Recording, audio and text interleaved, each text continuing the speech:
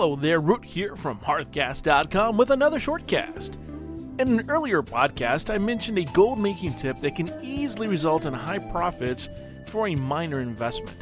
That tip, buying limited items from vendors, has resulted in a nice flurry of emails, not all of them nice. To clarify, not all vendors have limited items, and you'll need to look through all the pages of items the vendor has listed in order to find them. The items have a number in parentheses next to them. Also, they're not just around banks or auction houses. Any NPC selling something has the potential to sell a limited number item. I've got a tip that I'm going to share with everyone on this week's full-length podcast about one limited item in particular and a unique way a person is farming it. So check us out this Tuesday when Freckleface and I publish our full-length podcast.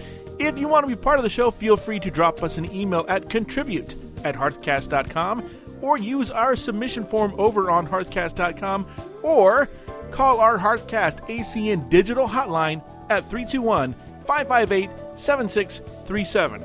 Until Tuesday, this has been Root from hearthcast.com.